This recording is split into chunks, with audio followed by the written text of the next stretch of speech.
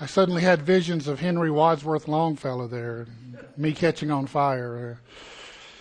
I'll explain that in a minute. In case you haven't noticed, the filter's gone.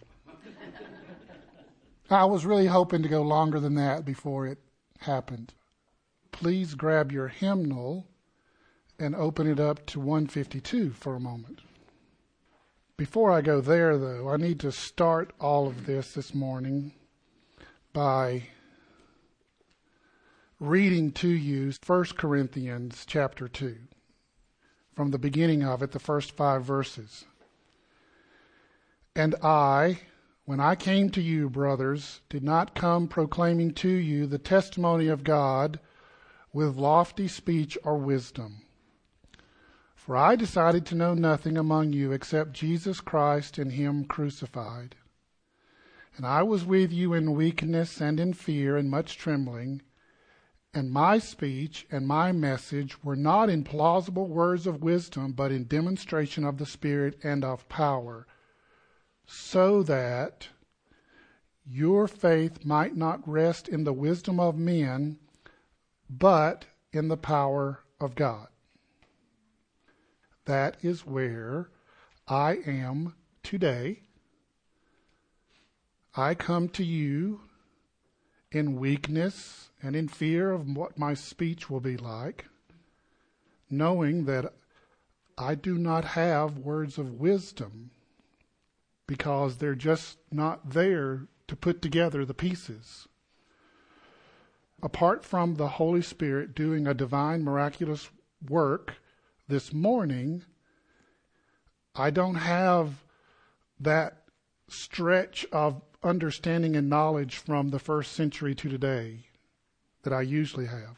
So, it is in this weakness that I'm coming to you today, and your faith will not rest in the wisdom that I don't have because it's not there.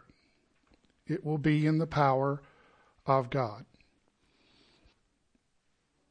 So the place we're going to be in is Luke 2 about glory to God.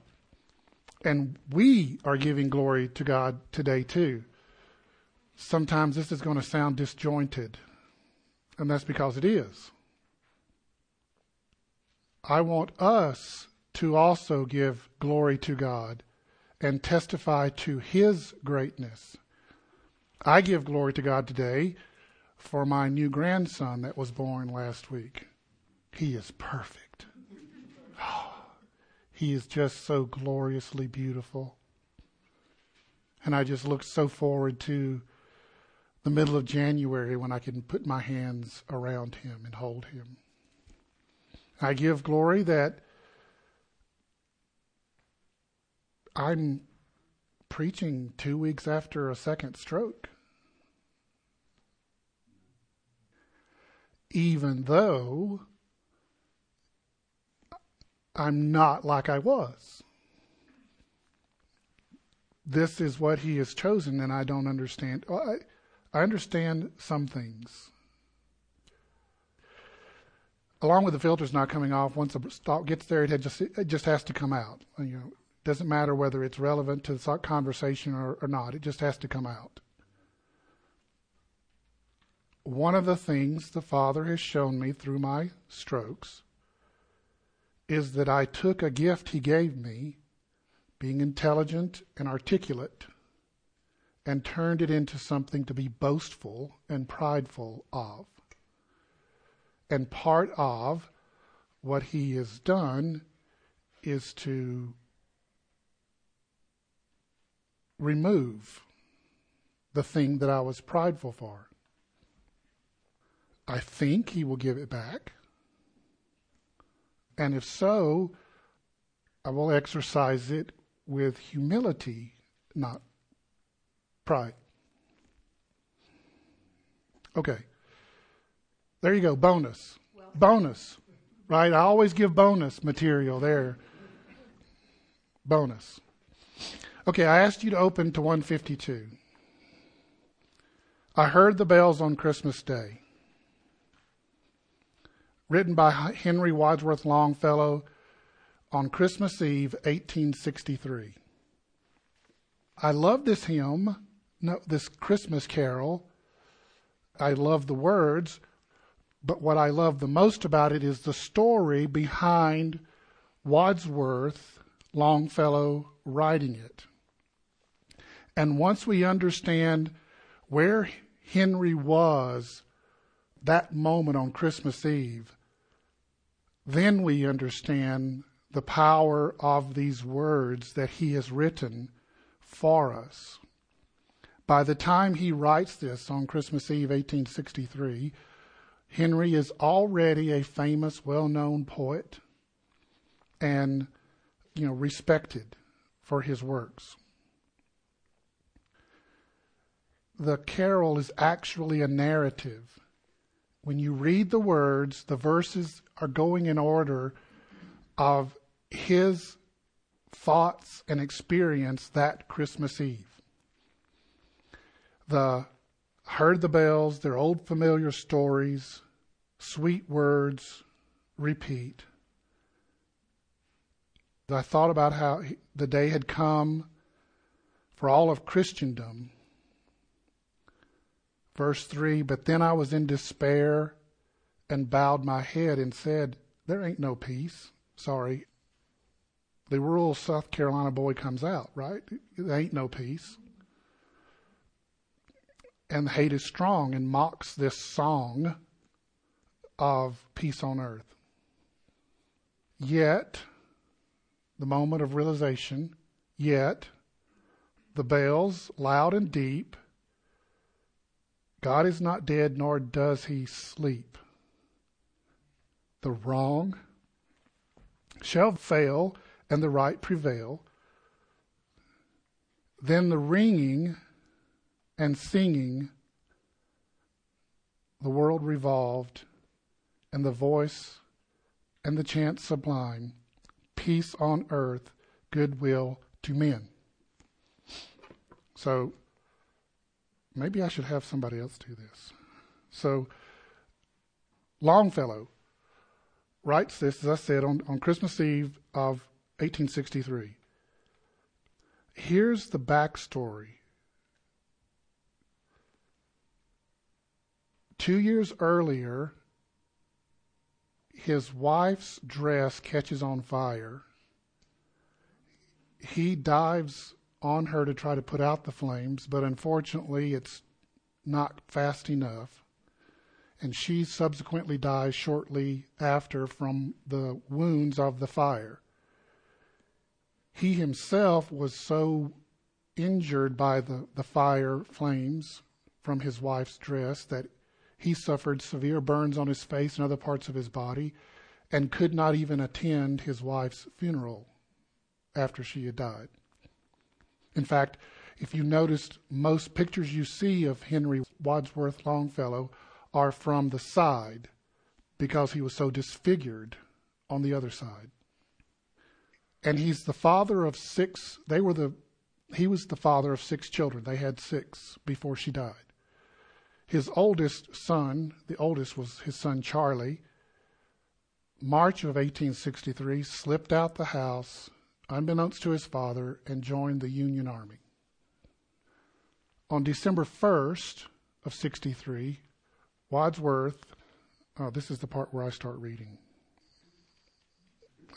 I'll just burn up too much brain power if I try to read this too. Start December 1st. Longfellow received a telegram that his son was severely wounded on November 27th while involved in a skirmish during the Battle of the Mine Run campaign. Charlie was shot through the left shoulder with a bullet exiting under his right shoulder blade. It traveled across his back and skinned his spine. He avoided being paralyzed by less than an inch. He was carried into New Hope Church in Virginia and transported to the river, and his father and younger brother immediately set out for D.C. On December 3rd. They arrived by train on the 5th, and Longfellow was alarmed when informed by the Army surgeon that his son's wound was very serious, that paralysis might ensue. 3 other surgeons gave a more favorable report that evening, suggesting a recovery would require him to be long in healing, at least 6 months. So on Christmas Day in 1863, Longfellow, a 57-year-old widowed father of 6 children, the oldest of which had been nearly paralyzed as his country fought a war against itself, wrote a poem seeking to capture the dynamic and dissonance of his own heart and the world he observed around him. He heard the bells that December day and the singing of peace on earth from Luke chapter 2. But he observed the world of injustice and violence that seemed to mock the truthfulness of this optimistic outlook. The theme of listening recurred throughout the poem, eventually leading to the settledness of confident hope, even in the midst of bleak despair. That's where Longfellow was when he writes these words. I bring that out because it feels so much like today, with everything happening around us and in the world. Yet, and some in the culture would say it is foolish for us to celebrate and sing these kinds of songs and proclaim joy and delight and goodness and glory to God because it's so awful. And I would say back, he is not dead. The way Longfellow says it, he is not dead, and he and his righteousness will prevail. So let's go to Luke.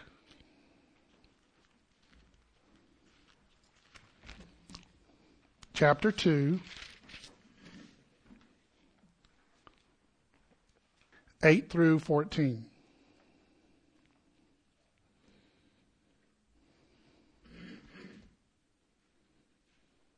I'll start with verse 7. And she, Mary, gave birth to her firstborn son and wrapped him in swaddling clothes and laid him in a manger because there was no place for them in the inn. And in the same region there were shepherds out in the field, keeping watch over their flock by night. And an angel of the Lord appeared to them, and the glory of the Lord shone around them, and they were filled with great fear. And the angel said to them, Fear not, for behold, I bring you good news of great joy that will be for all the people. For unto you is born this day in the city of David a Savior, who is Christ the Lord.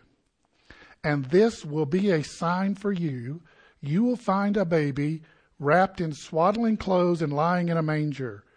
And suddenly there was an angel with a multitude of the heavenly host, praising God and saying, Glory to God in the highest, and on earth peace among those with whom he is pleased. O Lord, we come to you this morning in the midst of a world where hate is strong and the love of you is weak. Yet, Lord, we stand on this solid truth that your righteousness will prevail and you are still on the throne. And we give glory to you for all the things that we do and have, that you and your richness and your joy fill us with your glory, so we may reflect your glory to a dark, lonely, and craving for love world. We ask you do this for our good, for their salvation in you and your glory. And I ask, Father, during these minutes that I have left, that you would anoint me with your Holy Spirit, that you would speak, for I have no wisdom, but that you would flow through me for your glory and for the good of all these people that I love.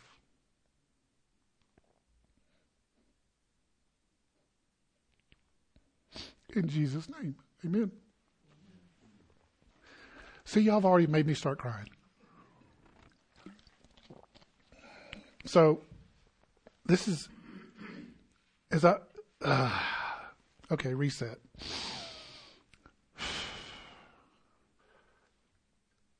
This is going to be very simplistic because it's simplistic is all I have. It's all I can only hold a few pieces of together.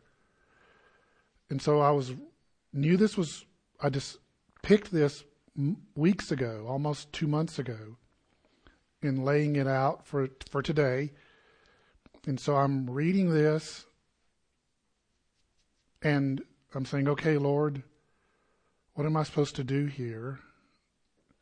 And 3 things: lowly, angels, glory. That'll be the 3 things. We'll start with the angels. He says, Luke says, he writes, the angel appeared. An angel of the Lord is what he says in verse 9. Throughout the centuries of church history, it's been assumed, not assumed. Is it assumed? It's been concluded that this was most likely Gabriel. And I think that's the most reasonable conclusion, that this is the angel Gabriel who stands before these shepherds and proclaims to them that Jesus is born. And the reason I believe that is so is because the angel Gabriel by name only appears 4 times in all of Scripture. He appears to Daniel twice. The first time is in Daniel chapter 8, when Daniel is standing beside the river Uel, and he suddenly sees this person dressed in white with a flaming white hovering over the river. If you read Daniel chapter 8, that description of the man, the Son of Man, hovering over the river, matches the Jesus of Revelation chapter 1 almost perfectly. So, Jesus appears to Daniel over the river Uel, and then he says to Gabriel, explain the vision to Daniel. Daniel had seen the vision of the ram and the goat and what was going to be the Greek Empire destroying the Babylonian and Assyrian Medes and Persians. The second time Gabriel comes is Daniel chapter 9. In Daniel chapter 9, Daniel has been praying for the return of the people to Jerusalem after the Babylonian exile and for the restoration of the temple and the worship of God in the temple. And Gabriel comes and stands in front of Daniel and says to him, your prayers have been heard. Now I have come from God to tell you these things. And then explains to him about what's going to happen and that Daniel's prayer will be answered for the people to return to Israel and that the temple restoration and the worship will occur. But, there's a but, there's going to be a desolation and a bad thing again in the temple. I personally think that is at least partially, if not meant to be fully fulfilled, when Epiphanes IV comes in 140 BC and desecrates the temple and stops the Jewish worship and the Mosaic law being practiced until 120, when the Maccabean revolt kicks the Greek rulers out, and the feast, in the church and the temple is rededicated and brought back to life, and the worship of Yahweh and the Judaic law is restored. That's when the New Testament, when we read the Feast of Dedication, that's what we know today as Hanukkah. Okay, those two go together. And so when Hanukkah occurred in 120 BC, that was the fulfillment. And that was a wee bit of a tangent, I'm sorry. Remember I said when stuff's there, it just has to come out? Okay. The third time Gabriel appears is in Luke chapter 1 when he stands beside the altar of incense and tells Zechariah that John the Baptist is going to be conceived and born and then will be the Elijah-like precursor to the Messiah. The fourth time he appears by name is to Mary by the well in Nazareth, and then proclaims to her about the conception and birth of the King of the universe. So, in Daniel, each time Gabriel shows up, there's this massive shift in world powers and world government and in worship of God. Big swings. In the New Testament, Gabriel shows up to announce the coming of the precursor to the Messiah and his ministry work, and he now comes to announce the coming of the Messiah, the King of the universe. So, it just makes the most sense that this person, this angel called Gabriel, who stands in the presence of God, who appears to have the role of special spokesperson for God because of what he does in Daniel and in Luke chapter 1, that this would be the person to announce that the King of the universe is here. If he's going to announce to a people that the King of the universe is coming, surely he's going to be the one to say the King of the universe is here. So he is proclaiming to them, the King is here.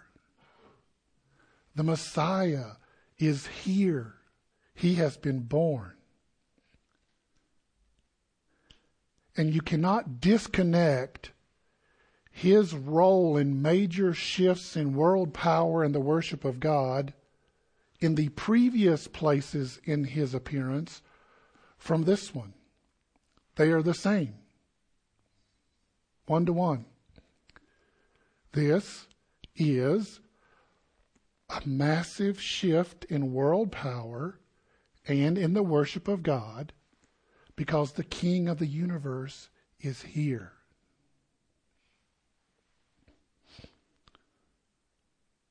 Now, of course, we struggle with the already but the not yet, the partial fulfillment of the kingdom, the rest waiting to be fully consummated, just as everybody did in the first century.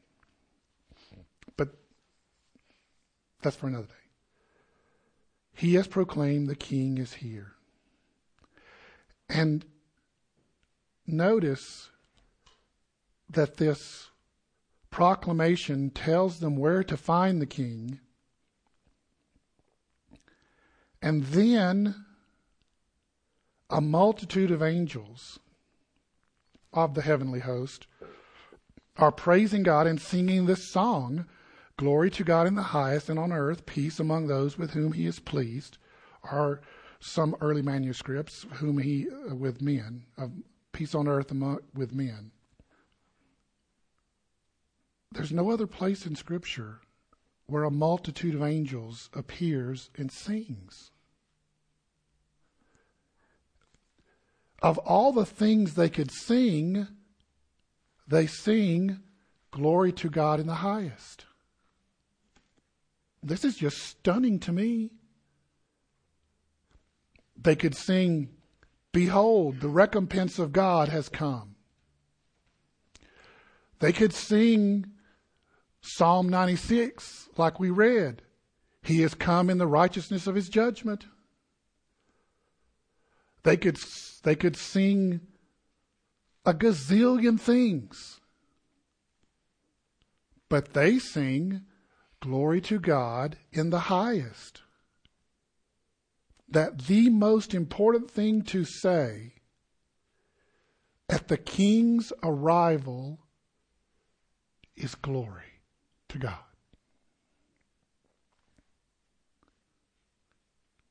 That's why we, even in the midst of the darkness of our world, should still say, glory to God. And give him glory, even when we don't understand why we're doing it. The last part is lowly. Gabriel and the angelic host come to a group of shepherds. In the socioeconomic world, that was the lowest class. Jesus comes, Gabriel and the angels and the heavenly host come to the lowest of the lowest to announce the arrival of the King of the universe. This is the most upside down thing in all the world.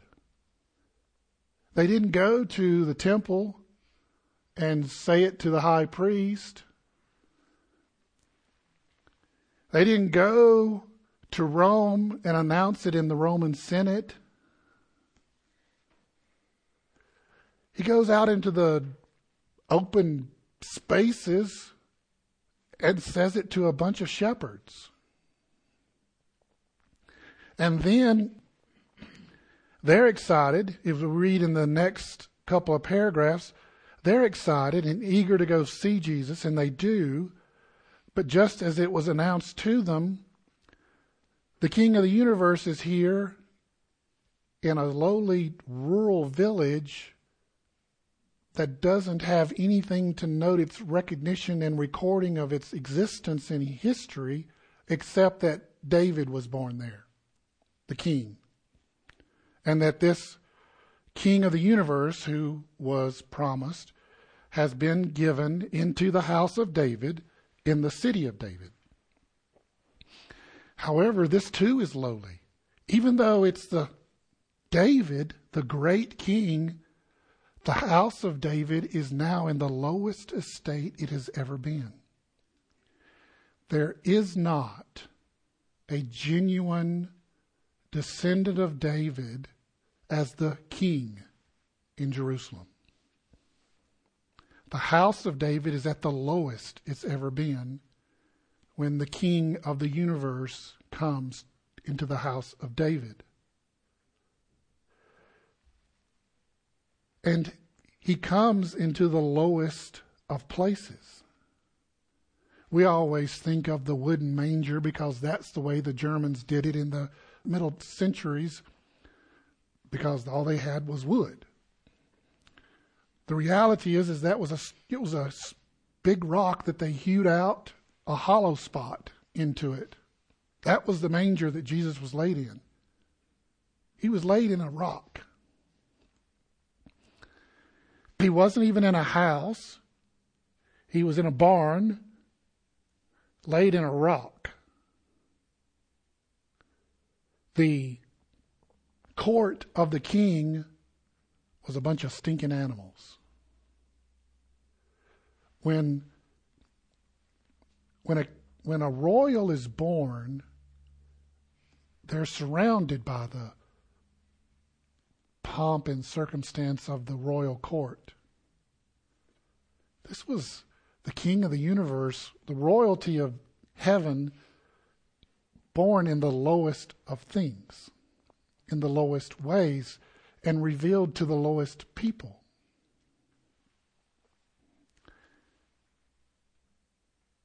And he is the Savior of the world, given to us in the lowliest of ways. But when we think about the life of Jesus, it shouldn't surprise us. His time here on earth was an itinerant preacher. He never had a church. He never had a building where it's like, come gather on this Sunday morning here and see the Messiah. It never happened. In fact, apart from the times he would speak in the synagogue, he was basically out in the open air. That's not exactly what you would call what word? Highfalutin. You don't build credibility holding church outdoors every week. And then, of course, he pays the price for our sins in the most lowliest of ways possible. You literally can't get any more lower than being nailed on a Roman cross and mocked by the Romans and by the Jews. Everything he's given us, he did it in the lowest of lows.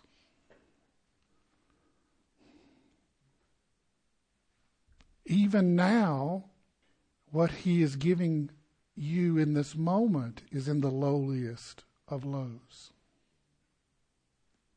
I have the least brain power of anybody in the room right now. I have the least brain function of anybody in the room. Yet my lowest estate is the one he is using to give you these words. He gives us the highest in the lowest for now. But a day is coming where there ain't no lowly for Jesus. Day is coming when he's going to be looking and sounding and acting like the King of the universe. And he's going to bring salvation for those who trust him. And he's bringing some butt whooping for the rest. He's coming and he brings salvation. But we know he's reset. He brought salvation already, right? We have salvation by believing in this lowly king born in the manger and living the itinerant Jewish preacher life and being dismissed and mocked by the elites and dying on the most embarrassing place on the planet, a Roman cross. And he brings us salvation. And we understand that as all of us who have believed in Jesus for our forgiveness of our sins and our deliverance, this good news of what he has done for us. But yet it is not just the salvation of our souls and the forgiveness of sins and the deliverance from the kingdom of death and darkness into the kingdom of light. He's still giving us salvation every day, everything that keeps us from being who he's created us to be, and everything that he has called us to be, and all those things that get in between that and this and that. And he's the salvation for that too. He's giving salvation. The fears that rob us of our joys, he's saving us from that. The fear of him, he's saving us from that by his power of his Spirit and his loving kindness and showing us, don't be afraid of me. And he's saving us from, what words? He is saving us from our brokenness. He's doing all of that now in between the manger and the white horse. Oh, I get it. It's not just, well, that was then and that will be then. It's in between those two is his saving grace in us every day. Living, breathing, growing, changing, breaking.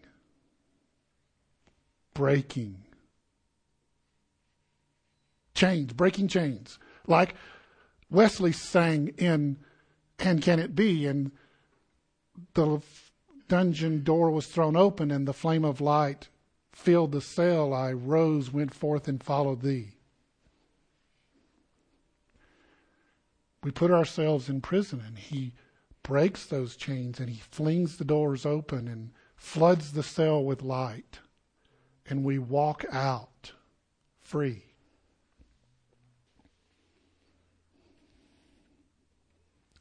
Be free be filled with joy, and give glory to God. And I want you to do that now. I got things out of order earlier. I said I give glory to God that I'm here and what am I doing? Preaching. And that I have this grandson that's so beautiful. Now I want you to give glory. Give testimony to his glory for what he has done for you. I mean it. Speak. Open your mouths. So then Jesus said, let the little children come to me, and do not hinder them, for to such belongs the kingdom of heaven. O Lord, we plead with you, Father, to pour out your Holy Spirit in Joan and Steve's house.